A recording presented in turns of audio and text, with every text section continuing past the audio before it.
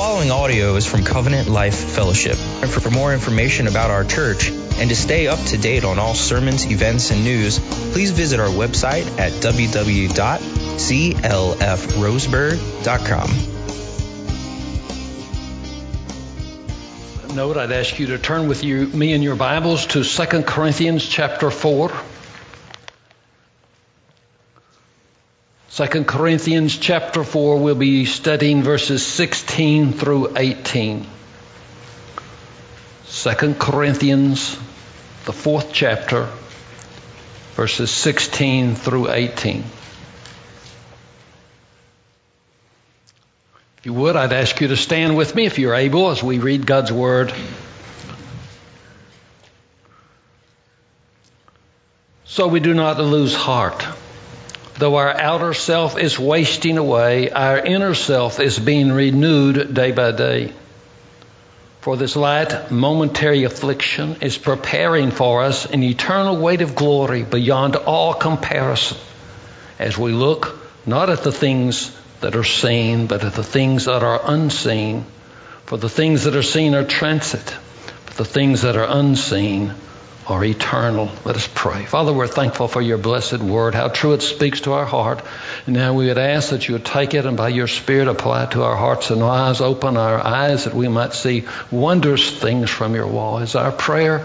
And Lord, we'd be careful to give you all the praise and glory and honor. For it's in Jesus' name we pray. Amen. Thank you. You might be seated.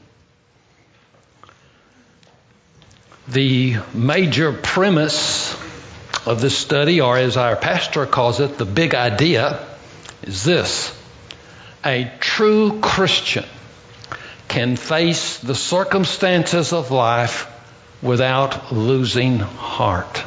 Let me say it again for you. A true Christian can face the circumstances of life without losing heart. You'll notice in verse 16 of our passage that Paul begins by saying, so we do not lose heart. To lose heart would be to become discouraged, to become depressed and downhearted, to want to give up, throw up your hands. And Paul makes a point of telling us that he himself does not lose heart. In verse 1 of this same chapter 4, Paul says, therefore, having this ministry by the mercy of God, we do not lose heart. The very same phrase we have in verse 16. Now, the ministry that Paul had been given by the Lord was a very difficult one, a very dangerous one. Took a great toll on his physical life, but he would say that in all of that he does not lose heart. And the reason, and he gives it here in that verse, is because of the greatness of the ministry that had been given to him. He had been assigned by the Lord the gospel ministry, sharing by life and by word God's grace and mercy upon poor sinners, and about the death of the Lord Jesus Christ on the cross and his resurrection, and that sinners can find complete forgiveness of their sins and can be brought into a true and living relationship with God and can have their lives changed and have hope. And regardless of how difficult things were, Paul said, I don't lose hope because the ministry that God has given me is such a great and marvelous one. So he makes a point to tell us that he doesn't lose hope, and we pray that we ourselves as Christians also not lose hope. It's a challenge. It was a challenge for Paul, and it is a challenge for all of us as we face many circumstances in life that might cause us to lose heart. Two of them are listed in our passage of Scripture, and those are the ones that we're going to look at. You might have others you'd like to add, but we'll look at these two. The first one, found in verse 16, is the words, our outer self is wasting away. Speaking of our physical bodies. As a result of the fall, the human body that God had made it good and right and all it should be, yet since that time, the physical body has been deteriorating. It's been declining. It grows weaker and weaker as time goes by. Now, I'm going to use myself as an example here. Could have taken anyone over 50 and used you, have been just as well, but it's just easier to use myself. Okay, see this? There was a time when I had a lot of hair, and it was black, not one bit of gray anywhere. Black hair. It was, I even could part it on the side. There was a time when I let it grow down over my ears even. And you say, what? But what's happened? The outer man is wasting away. There's a time when I didn't wear glasses. Didn't have them all. Over past 40 years of old. See great. And then one day I noticed I couldn't see a road sign too clear. So I went to the eye doctor and he said, yes, got a problem. Your reading's great, but we'll make a little correction on the top. So I wore glasses. And it wasn't long, I went back again, and he said, your reading now is not so good. So we'll put a correction there and a little correction on top, and on and goes, so that now I can't see far away or read without my glasses on. What's happened? The outward man is perishing. There was a time when I could run and jump.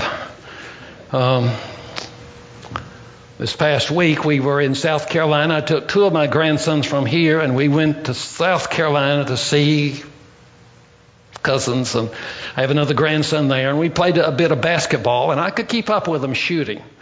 But my South Carolina grandson, who's about my height and real curly hair, and anyway, he's pretty athletic, and he ran and he jumped and he reached up and he touched that rim. I think he could have grabbed hold of it. He was about pretty. And as soon as he came down, all 3 grandsons looked at me and said, "All right, Grandpa, can you do that?" And all I could do is stand there and look at that goal and remember a time years and years and years ago when I could jump up and touch the rim. But not now. And never will again on this earth, because the outward man is wasting away. But the inner man is renewed day by day. I was looking through some pictures the other day. Came across a picture of my high school graduation picture, my high school senior picture.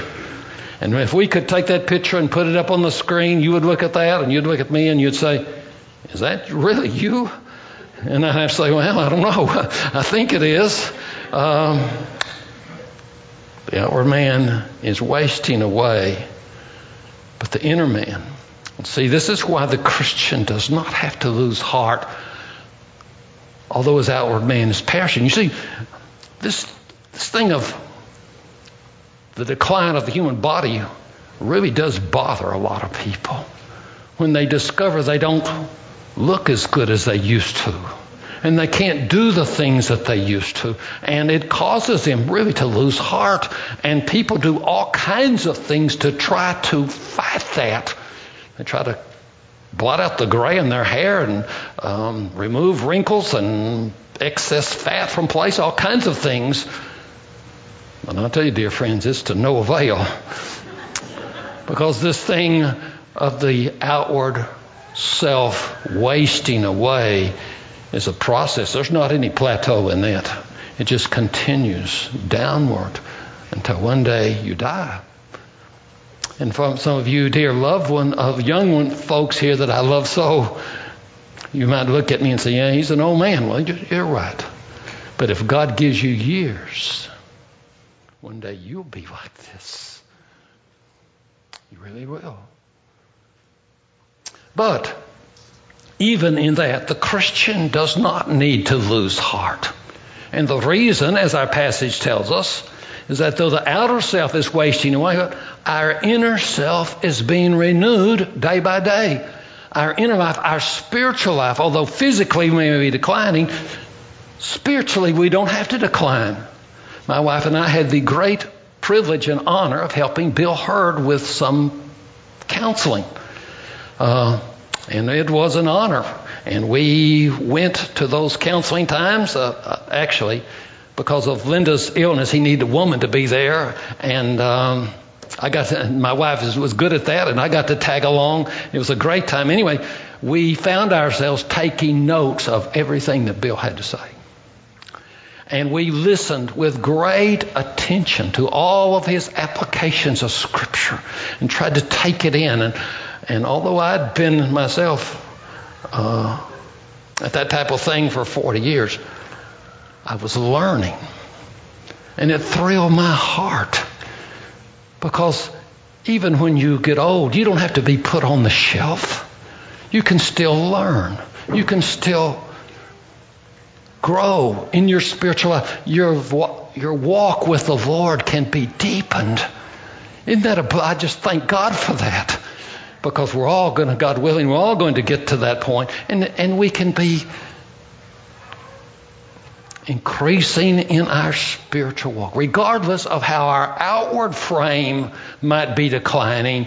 Inwardly, we can still be growing and developing and renewed day by day. Johnny Erickson Tata said, "You may be crippled, but you can still walk with the Lord. You may be blind, but you can still see the light. You may be deaf, but you can still hear the Word of God. You may be mentally handicapped, but you can still have the mind of Christ." And Paul might add to that, your outer self may be wasting away, but the inner self is renewed day by day. So we thank God for that, for His great blessing, that even in that we need not lose heart. Our second circumstance of life that Paul mentions that could cause a person to lose heart is found in verse 17. For a light momentary affliction is the word. Sometimes it is translated tribulation. The root meaning of the word is pressure. Sometimes in its root it was used of a millstone going down on the grain and grinding and crushing. And it's just to say there are circumstances of life that can crush you and that can grind you. And these type of things can cause you to lose heart. Paul probably had in mind his own afflictions that he suffered in his ministry. But I think we can expand that a bit. A broken relationship, as some of you know very much about, can be an affliction. Lose a job can be an affliction. To have your house burned down, as has happened to the parents of some of our family in our church. What a great affliction, lose everything you have. Lose a loved one in death. As the Hurt family can bear witness to us on every hand. Affliction. A disease can strike you. I have a dear friend. I was his pastor for 20 years in Texas, and he caught COVID. He and his wife both went to the hospital. They had a bad case. They went in the hospital, and it was really a battle. And he eventually gathered some strength and came home. But his wife didn't fare as well. And there she remained, and he prayed so for her, he and his daughter who was there with him, and they prayed and prayed for nurses and anointed everything with oil that possibly they could in the hospital room, and called the church to pray, and even others they knew, like myself, out of town, and we prayed that the Lord would heal her and raise her up. But after 21 days, she died. Her funeral was Friday. 64 years old. And my friend told me, he said, it was the hardest thing I have ever done to give her up. An affliction.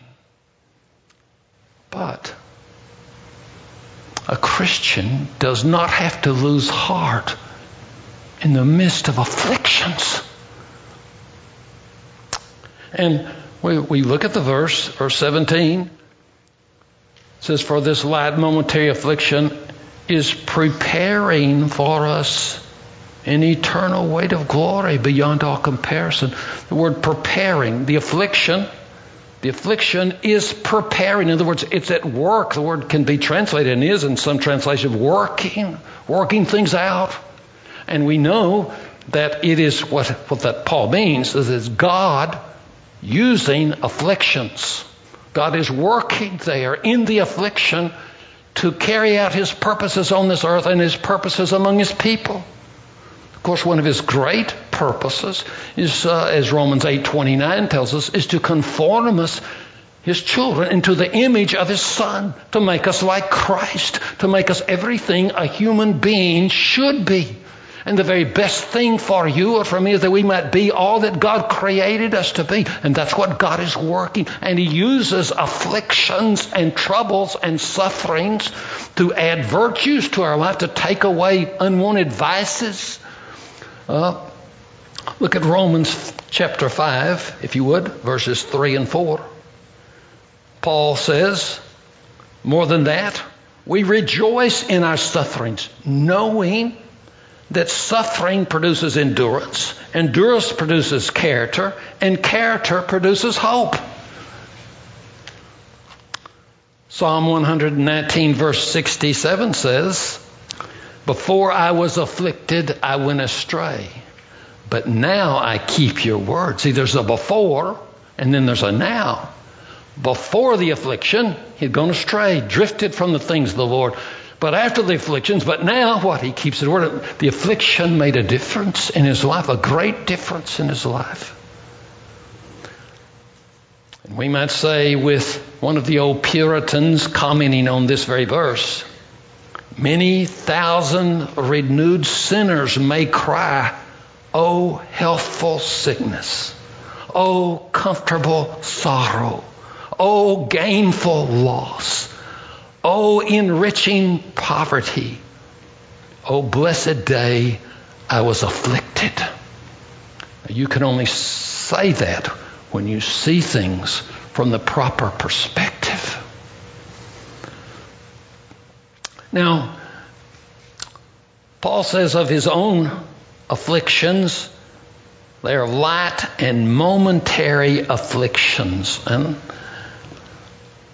we read about some of that in 2 Corinthians chapter 11, verses 23 through 27. There the Apostle Paul defending his apostleship from false apostles, but he has something to say about this. Are they servants of Christ? I am a better one. I am talking like a madman. Now, here he goes. With far greater labors, far more imprisonments, with countless beatings, and often near death. 5 times I received at the hands of the Jews the 40 lashes less one. 3 times I was beaten with rods. Once I was stoned. 3 times I was shipwrecked. A night and a day I was adrift at sea. On frequent journeys, in dangers from rivers, in dangers from robbers, dangers from my own people, dangers from the Gentiles, dangers in the city, dangers in the wilderness, dangers at sea, dangers from false brethren, in toil and hardship, through many a sleepless night, in hunger and thirst, often without food, in cold and exposed. Hardly seems like light affliction to me. And for as far as momentary, it lasted from the time of his conversion all the way to his death, a martyr's death, by the way. But he can only say that when he views these things in light of eternity. For his afflictions were momentary compared to eternity. Compared to eternity, they'll be over just like that. Compared to eternity. Compared to eternity, those great weight, will be light, his affliction will be light, compared to the great weight of glory that awaited him. And those afflictions were working, God working, using them, preparing him, doing something in his life for a great weight of glory, an incomparable weight of glory. In other words, it makes a difference what you do now, how you live now, because how you live now has a lot to do with what eternity is like for you.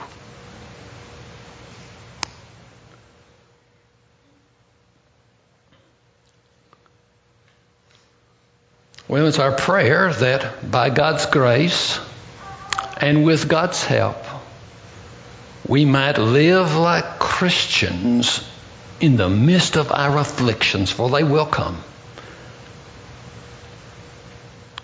Knowing that all this, all our suffering, is preparing for us an eternal weight of glory. Now, there's some of you here today. This morning, you're in the midst of great affliction. You really are. And that's my prayer for you, that in the suffering, however great it might be, that you do not lose heart. But know that God is at work. God's at work there for your benefit and for your good. And that these sufferings are preparing for you an eternal weight of glory. Eric Liddell, the great Scottish athlete of years gone by and missionary to China, said this: circumstances may appear to wreck our lives and God's plans, but God is not helpless among the ruins. And He's not helpless among the ruins in your life either. Well, verse 18, here's what we are to do as Christians. We are to look. The word look, the particular word used here, means to fix a gaze, to concentrate our attentions on. And we as Christians are to look not at the things that are seen, but the things that are unseen. And there's a reason given. For the things that are seen are transient, they're temporary, but the things that are unseen are eternal. Now, we do realize we live in a world where we have to be concerned about our job and focus attention there, and about our home, we have to give you much attention there, and about our automobile, and about our bills, and about knowing that God made us for recreation, and He made us for entertainment, and all those things. The point is focus. Yes, we have all these things to think about. They're part of our... But the point is our focus. And for a Christian, our focus is our major focus. The thing is not to be on those things, but to be in the spiritual realm, on our great God and the wonderful salvation He's provided in the Lord Jesus Christ, and all that God has done for us, and His grace and His mercy, and knowing that one day we're going to have a resurrected body. Verse 14 of this same 4th chapter, Paul says, knowing that He who raised up the Lord Jesus will raise us up also with Jesus and bring us with you into His presence.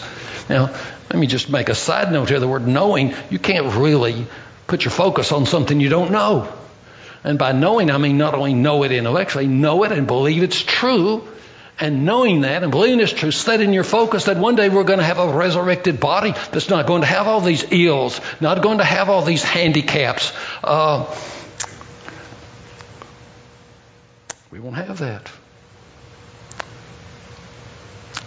We have a new body, a new resurrected body, and to set our hearts on heaven. I was interested. The article I was reading gave a summary of John Calvin, the great reformer, of his summary of the Christian life. I was interested in that. It's taken from his Institutes of the Christian Religion, a very thick book, but very helpful. But his summary was this. For the Christian life, deny yourself. Now, I didn't say we're going to like these. I'm just saying here's what he said. Deny yourself. Deny yourself so you could serve God. Deny yourself. Take up the cross. That's number 2. The third one, and this was the one that surprised me. I wasn't surprised that he said the other, but the third one is meditate on the future life. And to be quite honest, I don't do much meditation on the future life, probably like I should.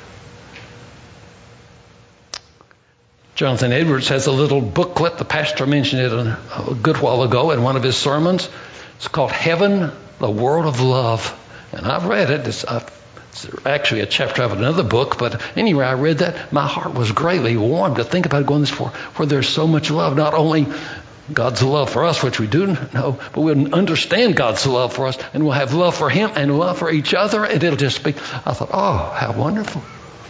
And I like to read Pilgrim's Progress. I try to read that great allegory by John Bunyan. I try to read it once a year, but I love to read it, and particularly the last part of it. When Christian, he's the main character in the allegory. He's left the city of destruction. He's gone through all of these troubles. It's a picture of the Christian life, really. And he goes through all of these things and learns all these things. And eventually he comes to the river, which represents death. And he has to cross over. And when he crossed over, he was met by two shining beings, angelic beings with him, and they began to guide him up toward the celestial city where he was headed, the New Jerusalem, the heavenly home. And he was going there, this great city. He could see it in the distance. And as he went up, the king sent out his trumpeters to come and blow the trumpets of welcome. And a great heavenly host came out around and surrounded him all around as they walked up to the gate. And he came to the gate of the city, and someone said, call out, and he did. And all of a sudden these heads pop up. There's Enoch and Elijah and Moses and several, and it says, etc. All these people look over and ask him why he was coming, and he did the things that were necessary on that. And the doors began to open, and the bells of the city rang, and there were great shouting and praises. And as he was going through, he was transformed and given a robe that glowed like gold, and a harp to praise, and a crown for honor. And in he went, and and I just thought, I want to go there.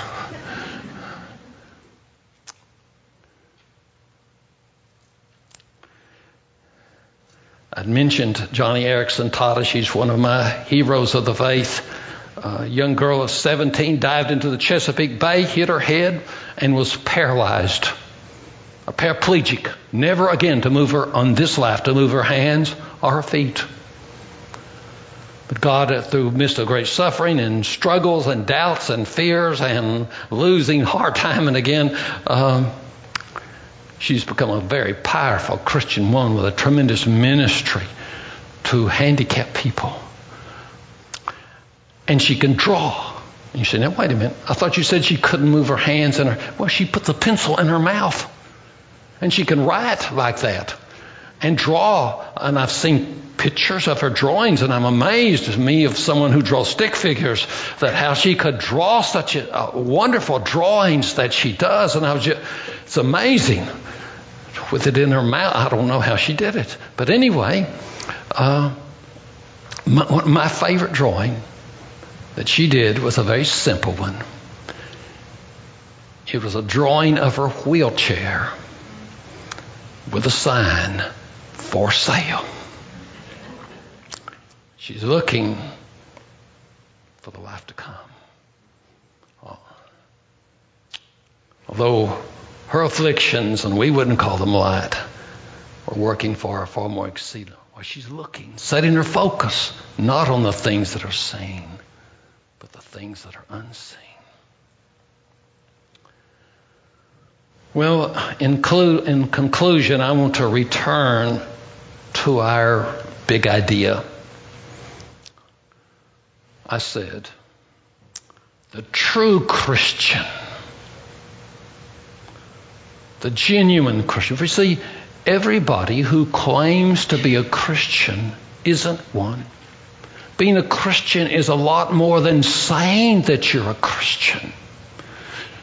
To be a true Christian, God has to do a work in your heart and in your life. And you know what that He does. And you have to place your faith in the Lord Jesus Christ.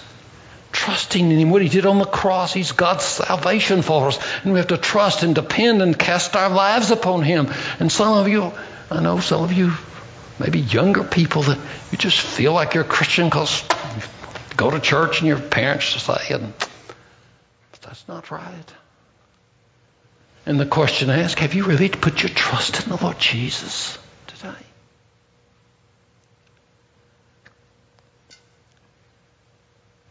The true Christian can, that's the next word, can face the circumstances of life without losing heart. Can. That doesn't mean they always do.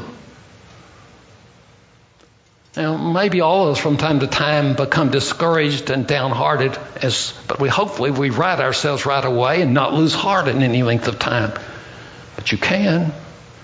You can be so caught up in the things of the world. Get your focus so off of the Lord and who He is and all these promises. You can get so focused there that when something happens, some circumstance of life happens, you lose heart. And my prayer for you today is that you would not lose your focus on the Lord.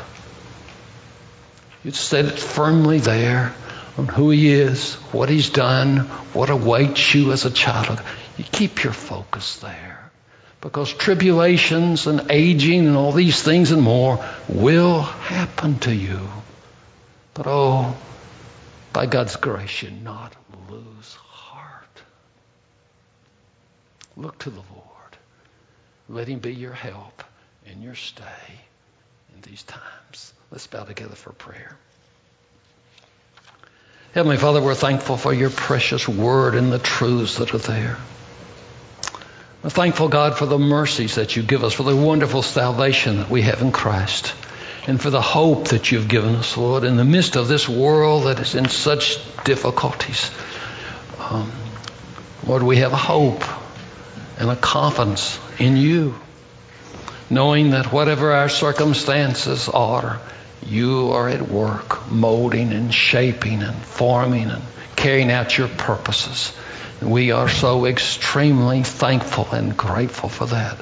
And Lord, today we bless your name. I pray for some indeed who, in the midst of tribulation even now, Lord, may you strengthen them and help them and be with them. And help us all as we face these times of life, a very difficult time we live in. Lord, we'd not lose heart in any of this. We'd not complain or whine. We'd just set our heart on you. Live like Christians to your glory and your honor. And we pray, Lord, this day you might be honored in it all. For we pray it in Jesus' name. Amen. This sermon has been proudly given in response to cherishing the gospel of Jesus Christ. Be sure to check out our YouTube channel and subscribe to watch all our sermons online. For more information about Covenant Life Fellowship, visit us on the web at www.clfroseburg.com.